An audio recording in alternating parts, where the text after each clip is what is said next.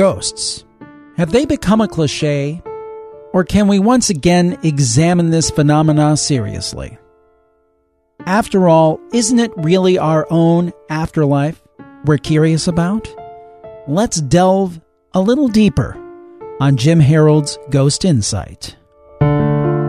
Hi everyone, you're tuned into Ghost Insight. I'm Jim Harold, so glad to be with you once again, and I think we're going to have a very interesting story for you today. Our guest is Joe Cintrone. He's been on the programs before.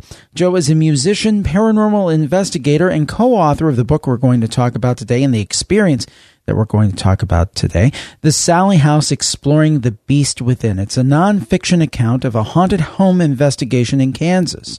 Also, Joe is the co-founder of the Rhode Island Demonic Disturbance Investigation Association, otherwise known, I think it is, RIDIA. So we're going to talk to him about the Sallie House, his investigations, and the conclusions he drew from the evidence that he found. Joe, welcome to the program today. Well, thank you for having me, Jim. It's always a pleasure to be here. I love your podcast. It's really been inspiring to me throughout the past year that I've been listening, and it's just good to be here. So I am blessed. Well, we're glad to have you as well. So thank you for the kind words. So, Joe, tell us how you first became aware of the Sallie House. Okay. When I first started getting into the world of paranormal investigating, going back to 2005, where I really went hard on it, I was listening to many different shows, and they would talk about haunted places, and one of them would always come up was the Sallie House. Now, I never made the connection way back in the 90s when that television show Sightings was on, that they did have sort of like a little documentary about the Sallie House, and then the Sci-Fi Channel had a movie called The Heartland Ghost, and I wasn't connecting the dots. When we were doing radio shows ourselves, somebody that I had known from Carolina got us an interview with Deborah and Tony Pickman. And, supposedly they were in a haunted house and there was things going on, and we said, sure, let's have them come on our radio show. So they came on, and then we realized that they were the ones that lived in the Sallie House when all the paranormal stuff was going on, and that just embarked my whole journey on what is the Sallie House, and is there truth to this? And is it one of the top 10 most haunted places in America? So for those of us who may not be as familiar with this particular haunted house, kind of give us the background on the Sallie House. Well, there's many different stories about the Sallie House, but I'll just give you a quick overview of it. Basically, the Sallie House, I believe it was in 1906, there was a small girl, little girl named Sally, that was brought to a doctor for severe stomach pain.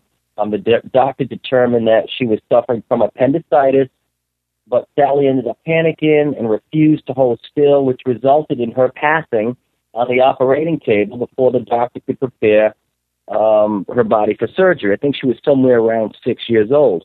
Mm. And that's what really started it. And the craziest thing about it is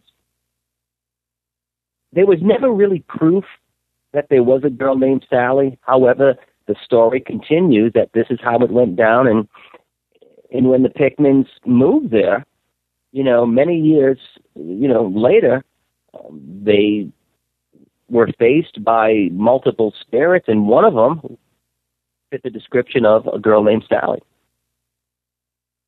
And over the years, I assume that there had been ongoing activity in the home. Yes. After Deborah and Tony Pickman left the house, that's when the house really became popular.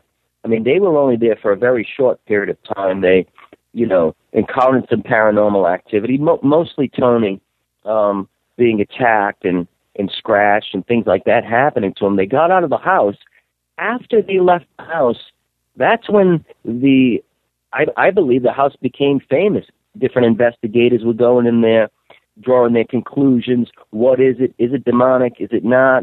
Is it haunted? Trying to make this connection with the girl Sally, and that's what started I call it the life force of the Sallie House. I think the whole air of mystery and all those things fed the energy in this home, and it ultimately became like a paranormal haven. So you had become aware of it. When did you exactly decide, I want to do an investigation on this house? Late 2006, I was part of a group called Rydia, just like you said. And what we did was we handled cases in the New England area that were demonic in nature or said to be demonic in nature. Back then, Jason and Grant from the Ghost Hunters, they were handling various cases. They were going in, they were assessing.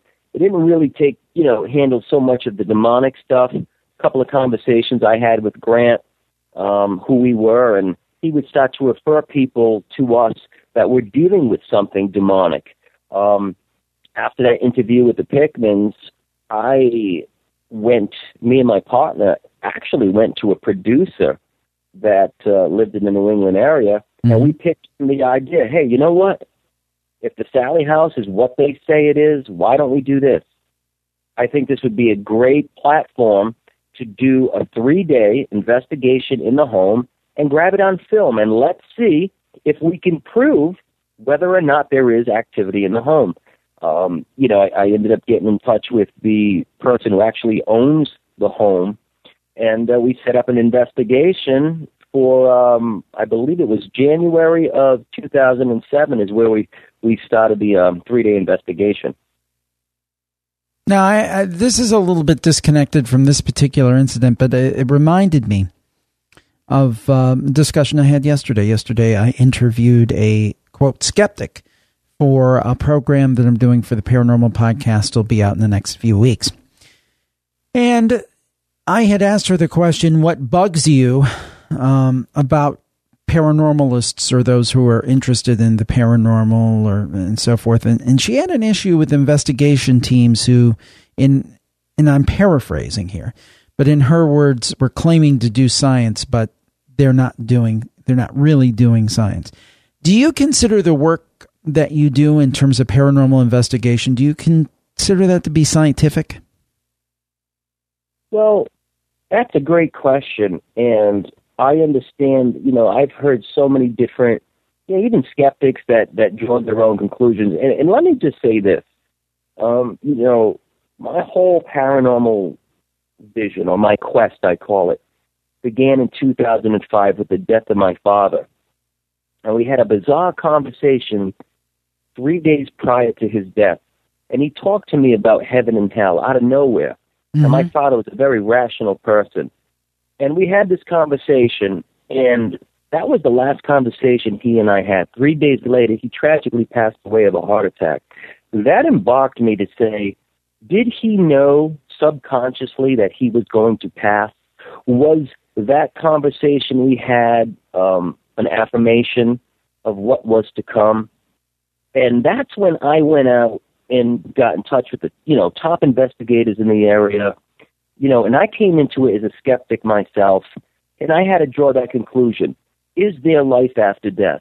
I think when you start that journey and you can gather different stories and opinions and evidence, I think you are doing scientific research. I think what happens after that, though, is you get so caught up into what's going on that you kind of fall away from the scientific part and doing your analysis on things because you're so caught up in, I got to get a picture of a ghost or I have to do that. So what starts off scientific, if you're not paying attention, could end up sidetracking you where you become obsessed and getting totally away from the science aspect of things. But truthfully, I think for real investigators, they're going out there to only gather information like a scientist would do of any truth to what they're researching. So I think there is. I think that you go into it genuinely as a work. Yes, it is scientific research.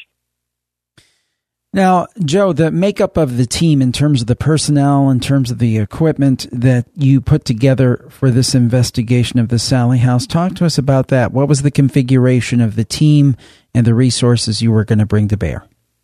Okay, well, I had my partner, which was Michael. Both of us came from more of a Judeo-Christian, background. he was more on of a Catholic, from that, and I was more of a, not a Catholic, but going into it as a Christian. So we had a couple of Christians. I had a friend of mine who was also a believer, but I also had a skeptic. I made sure I had a skeptic come with me. I had a paramedic come with me. I had, even though I really tried not to do it for various reasons, we even had a psychic that remotely was there at that investigation that brought us through that home into each individual room who's never been there before, who lived in California. This was in Atchison, Kansas. So I tried to get a team of all different beliefs, so to speak, just to see where they were coming from, because I wanted to make sure if anything happens, obviously, spiritually, I wanted to, prayer is very, very important, especially when you're covering yourself going into a home that could be demonically infested. And number two, you still got to have skeptics. You still have to have that because you need different angles to come up with any verification of the truth of what could be happening in that house. And I'm bouncing it back a little bit and forth, but some of your comments bring about some thoughts in my own mind, and I want to go with them a little bit, and then we'll come back to Sally House. You mentioned another thing, as I recall from our previous discussion, your Christian faith is important to you, if I recall correctly. And some of what I'm going to ask is actually because I wonder about this myself, and especially as you know, and much of the audience knows, I've had a lot of loss in my family over the last few weeks, and our family was of the Christian faith. I wouldn't say overly religious or anything like that, but always has been of that faith, and I continue to consider myself of that faith. Do you believe, and we may have touched on this last time I talked to you, do you think a belief in the paranormal or a belief in ghosts and those kind of things is at odds with a belief in the Christian faith? If we could ask one question and have, to give an answer to that, it's such a fine line. There's such a gray area because you're really over-religious people. And I call them over-religious because there's the, the commercialized church, I call it, and that's just the mainstream man-made religion part of it. And then, of course, there's true Christianity, there's true spirituality, where you do have a connection with God or a being not from this dimension, we'll say, for lack of better words. But you're going to get a lot of people in that mainstream Christian media that's going to look at you and say, what you're doing is wrong. What you're doing is seeking the dead. What you're doing is demonic in nature. And though I respect a lot of those, allegations, because I do understand when you start to tap into things that you don't know, beings from other dimensions, you absolutely can open doors. You absolutely can allow yourself to get either oppressed or under attack or spiritually confused. I mean, there's a lot of emotional, mental, and spiritual things that can happen by delving into a lot of the occult, we'll say. However, there's also a time that I realized that not everything is demonic. Christians, and I'm not badgering Christians because I'm a Christian myself, but a lot of Christians are come into it where they are taught that everything is demonic and every spirit that you see or allegation is demonic. And though I don't doubt that spirits, demonic entities, or inhuman spirits can disguise themselves, I also know that there's something else going on that we kind of forget, that there are human spirits. And though they may not be in heaven, or maybe they're not even in hell at that point, there's the truth that human spirits do occupy another dimension. And that's where it becomes a gray area. So even if, I always looked at it this way. If we could debunk it and say not every spirit is demonic and they're human, that does not disprove the existence of God and what is ultimately to come, one day in the afterlife. It just opens the door to say, you know what, there's more going on, and sometimes we have to go out of the box to find that truth. So once again, to answer your question, so simple, is there's a gray area. Should we tap into it too much? Not really. Can we be easily tricked by demonic entities? Absolutely. But do human spirits occupy somewhere that they can still make contact? I believe so. Now back to the Sally house. You just brought up such a great opening for a question there. I had to ask, and not to get too far off of the topic. So you assemble your team, you assemble your resources, you go into the Sally house. Tell us about the investigation. Well, first of all, neither of us knew what to expect. We're on the plane. It was we had to fly from Rhode Island to Carolina, from Carolina to Kansas, and it was a long flight. When we got there, it was snowing. Got to rent a car. Went to the house. Went to get something to eat, and then went to the house. We didn't know what to expect. We pull up to this house, and it's just a small, regular-looking house. Nothing appeared to be scary, haunted, what you would picture in a movie. It was just a regular house. And I remember the producer that came with us, he was like, oh, man, I hope we didn't, I hope we didn't make this trip for nothing, because nobody sensed that anything was happening. Now, we were staying at a hotel or a bed and breakfast that just happened to be, coincidentally, directly across the street from the Sally house, called the Glick Manor. That looked like more of your haunted house or something that you would see out of a Psycho movie. So we went into there, checked in, did all that stuff, and then it's like, okay, here's what we got to do. Let's get in touch with Deborah and Tony Pickman. They're the ones that experienced it. We met Deborah and Tony. They came to the house. They take us through a walkthrough of the house, and it's some regular living room, a regular kitchen, just how you would picture a home. We went downstairs in the basement, which they called the vortex, where this portal, supposedly was in the basement. We go into the basement area. We come back up. We're sitting on the table there, sitting at the table. Deborah's showing us pictures on the laptop of the former, investigations, paranormal stuff, apparitions. And then all of a sudden, Tony says, I don't feel so well. I'm gonna be sick. Ooh. Right at the midst of that, we smelled lilacs. It was like a flower scent.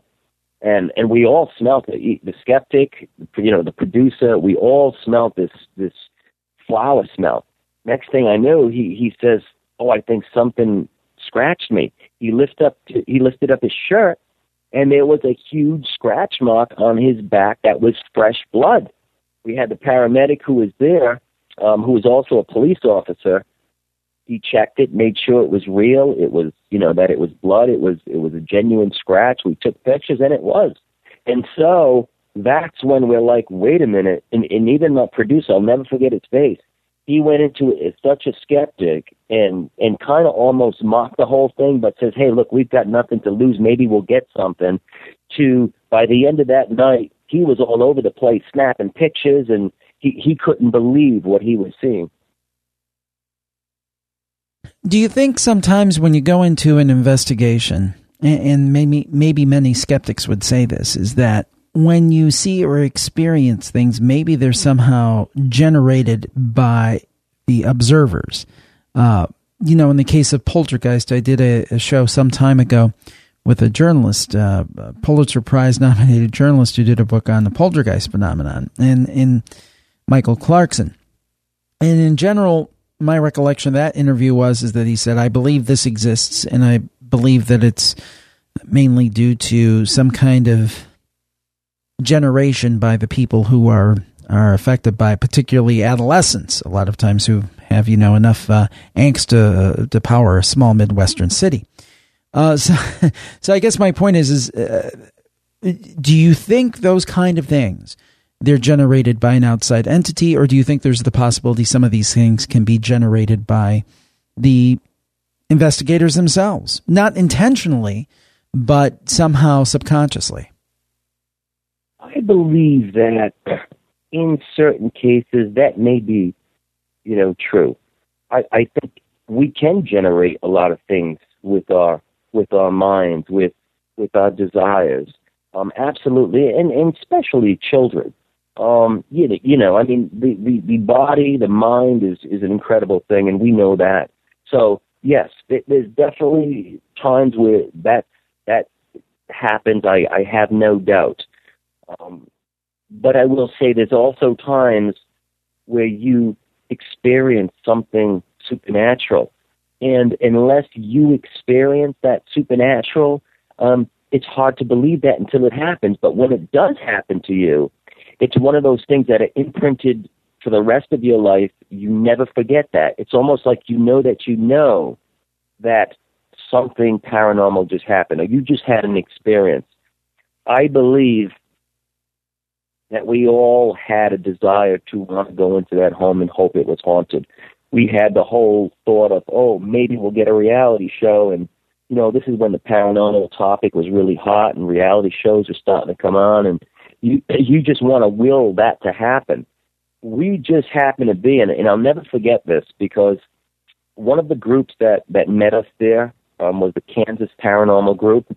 And they've studied that home for quite a long time, and they were there just to observe and answer some questions if we had, because they spent many nights in that home.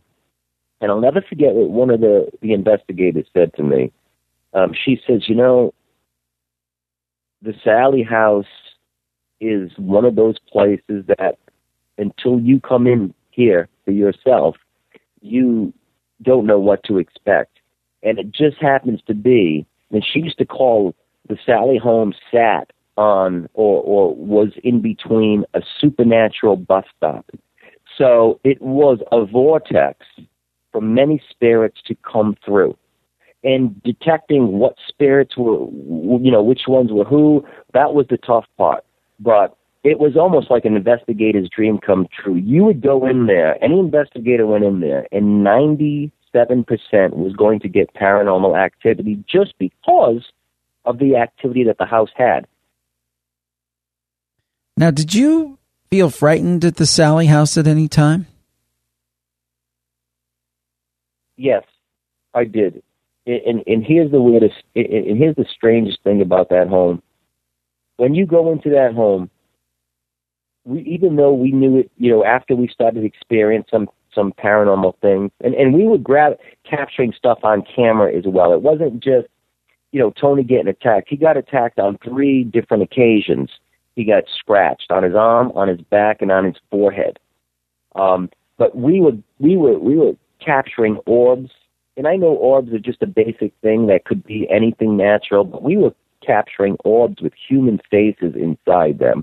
So I knew that I had no doubt that it was paranormal. But the weirdest thing about the home is, regardless of experiencing all that stuff, the house almost welcomed you. It made you feel warm. It made you feel like, you know what, I don't think anything here is bad. You almost found yourself drawn to it, obsessed to be there. It was like, I don't think this is such a bad place. Even though it is haunted, I mean, the spirits don't seem to be anything violent in nature, outside of what happened to Tony. Obviously, we know that, but there was it seemed like there was multiple spirits in there. So even though you were freaked out about what just happened to that man getting scratched, you also felt a sense of security. And the woman said to me, that's because there's multiple spirits. There's good and bad in this house. And then I started to make a connection. And I remember saying it to Deborah. I said, you know something? Here's the amazing thing. I think that there is probably one entity in this house. And I think this entity could appear to you or make you believe what you wanted to believe it was. So if you believe it was a child, then you would go into the assumption that it's only a little girl. Or if you thought that it was human spirits just who live there and is protecting all the investigators that are going there, then it was.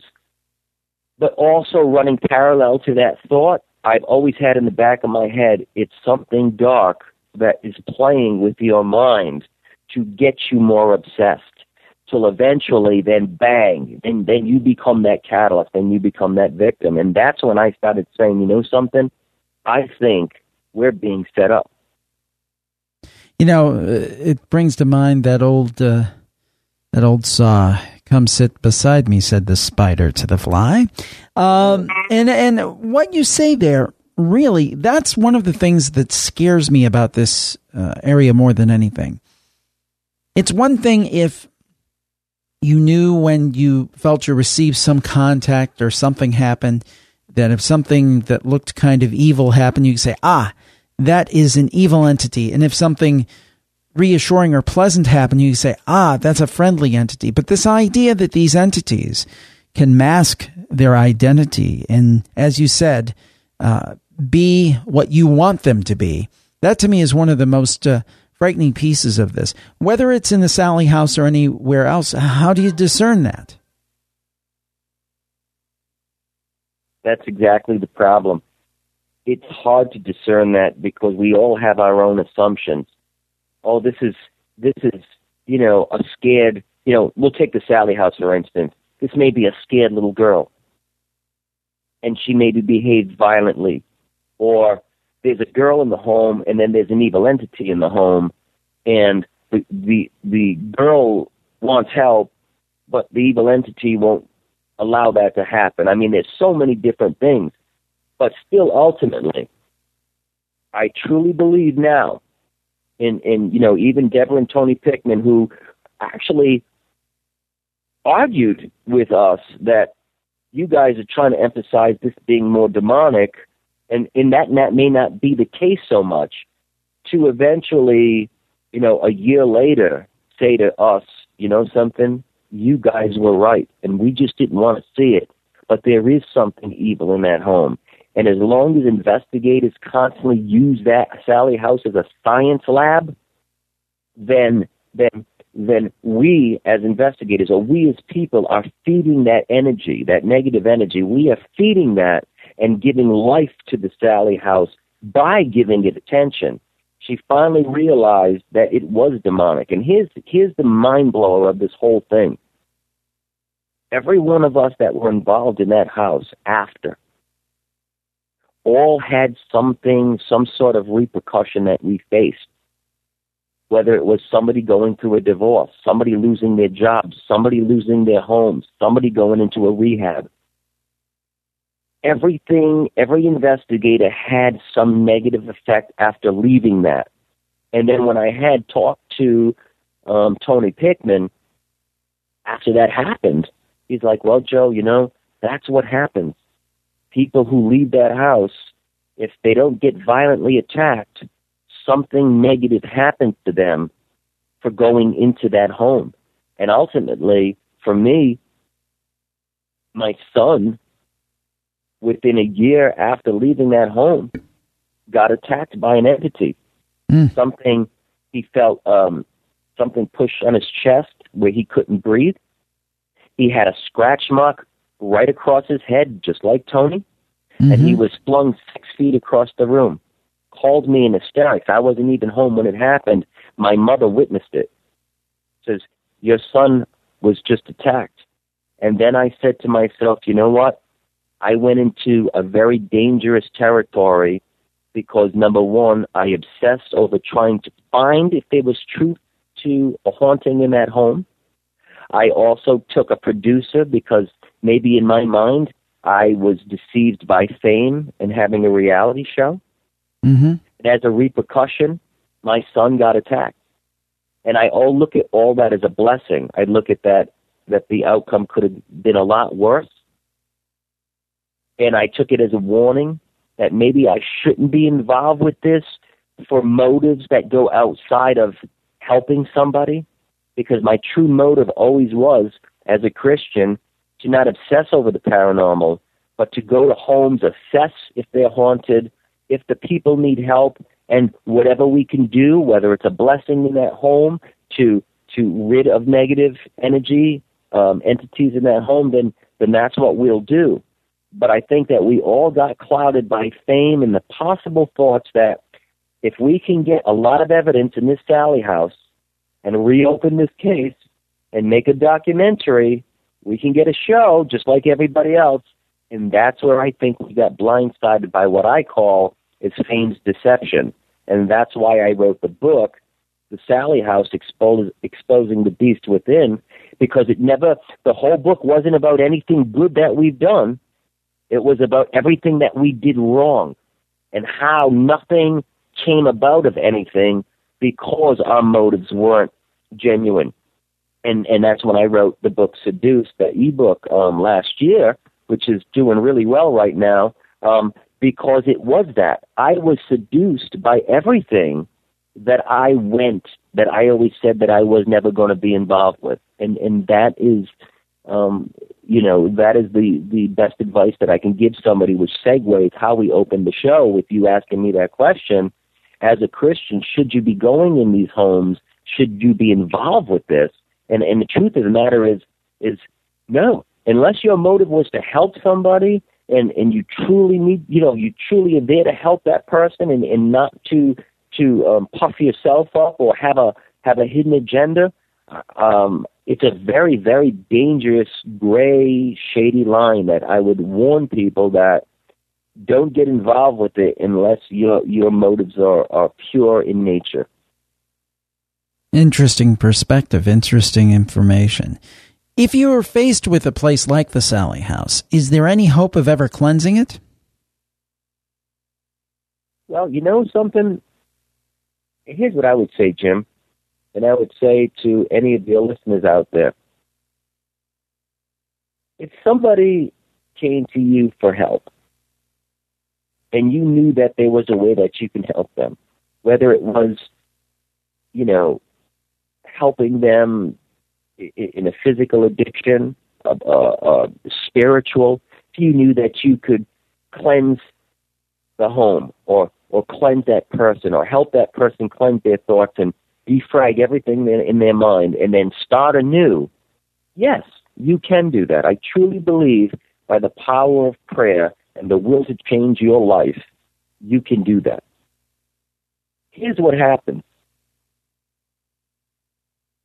A lot of people, whether it's, emotionally, mentally, spiritually, always seem to tend to go back and repeat those things again. And that opens that door for those triggers to come back. Now, in the supernatural world, it works the same way.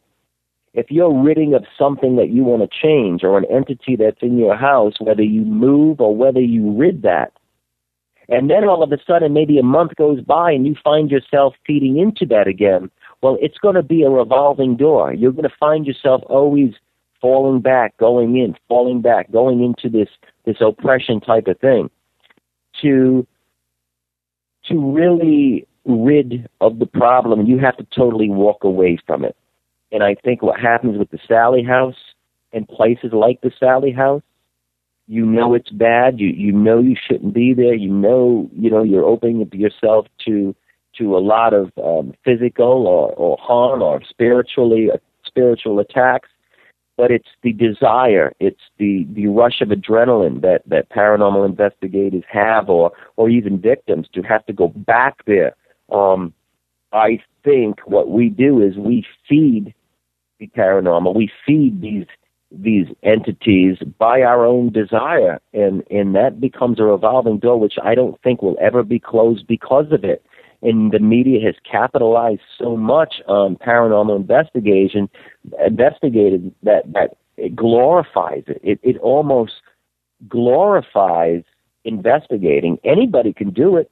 I mean, you watch a show on TV, you're so caught up on the characters and what's going on, that you're like, well, I'd love to get a flashlight and a camera and an EMF detector and go into the home myself. I mean, it makes it like a hobby that 10-year-olds can do. But truthfully, when you step out of the box and looking at it, you have to look at what you're doing. You are seeking the dead. You are seeking things that you can't see, that you know that are real. And once you come to terms that you know that the supernatural realm exists, and then you tap into it, well, you're going in suspicious territories. It's like shark-infested waters that you can't see what's there, but they're there. And the more you poke and prod and do things to attract them, well, you're only setting yourself up for failure. So I think that the media has made seeking the dead for profit and gain a very dangerous place for people who don't know what they're doing, who are getting involved with this, and it's sad, but that's what's happening. Now, if I understand correctly, you continue to investigate today, and if I'm wrong, correct me, but if I'm correct and you do continue to investigate with all of the things you just mentioned, keeping those in mind, why do you continue to pursue it? Well, what I've done, Jim, even after probably last year, not too long after our interview, I was after writing even Seduced.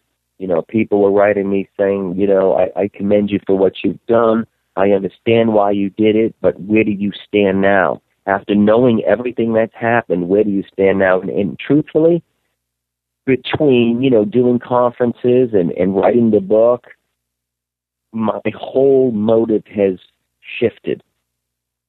If a family wrote to me and said, we are in dire need of help and nobody will help us, we have something in our home and we want to be freed for this, I will get a team, or I will refer them to somebody to get them help if I can't do it or be there physically myself. I will do that if somebody is in need. I truly believe if somebody was in a fire, you're not going to save them from across the street. You're going to go in there and pull them out. If I assess that a family is truly in need, I will do what I can to help them, and if I can't, I will find somebody. But now for me to go assess a home if it's haunted, I don't do that anymore. When I get emails, I just hand them off. I simply hand them off because I'm not going to go assess if your home is haunted, because if you say it is, chances are it probably is. I don't need any more proof that the supernatural realm exists. I know it does. I know the dangers. All I can do is give friendly advice to that person or refer them to somebody else. But after what has happened and what I've learned in these years, I learned to say, you know something?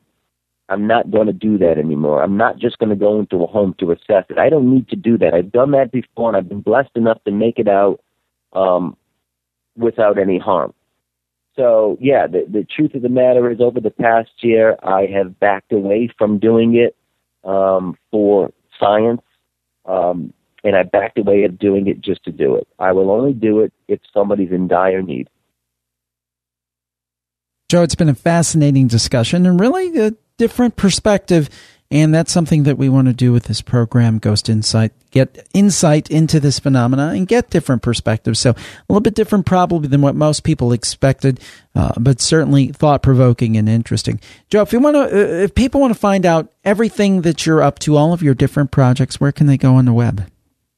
They can go on my website, which is www.joecitrone.com. There you will find out what's going on, conferences, books. And right now what I've done is I put a photo gallery up there so you can go into the Sally House case, which I title it the Dark Hauntings Project. There are photos in there. There's photos from, other investigations where you can take a look at some orbs with faces and kind of draw your own assumption. You be a jury and you go on there and you assess it for yourself. If you need to get in touch with me, my email address is there. But if you can't, you could easily go to Mercy Falls 624@yahoo.com. Ask me any questions, audio, EVPs, anything like that. I'll be more than glad to help you or find somebody that can help you if I can't. But, basically you can find everything there. And my book, Seduced, is on Amazon Kindle right now, and it's doing very well. And I thank everybody who's definitely supported me with that. And hopefully good things are coming in for the remainder of 2013. Well, Joe, it's been a great conversation. I appreciate it. Thanks for taking time to be on Ghost Insight. Thank you. Thank you for tuning into the program. We hope that you're enjoying it. We're excited about it. I will make this mention. This month, because of all the personal turmoil that I've been through, we got 8 episodes out this month, or will, by the time the month is over, we'll have 8+ episodes, is which we committed to. We wanted to get up to 10 a month, and that should happen next month in May. The mix may not be exact this month either, but we'll get you your promised 8 episodes a month. The next month, we're shooting for 10 episodes. So just wanted to make that little programming note. Thank you all for your patience and all of your well wishes, and we'll talk to you next time on Ghost Insight. Have a great week, everybody.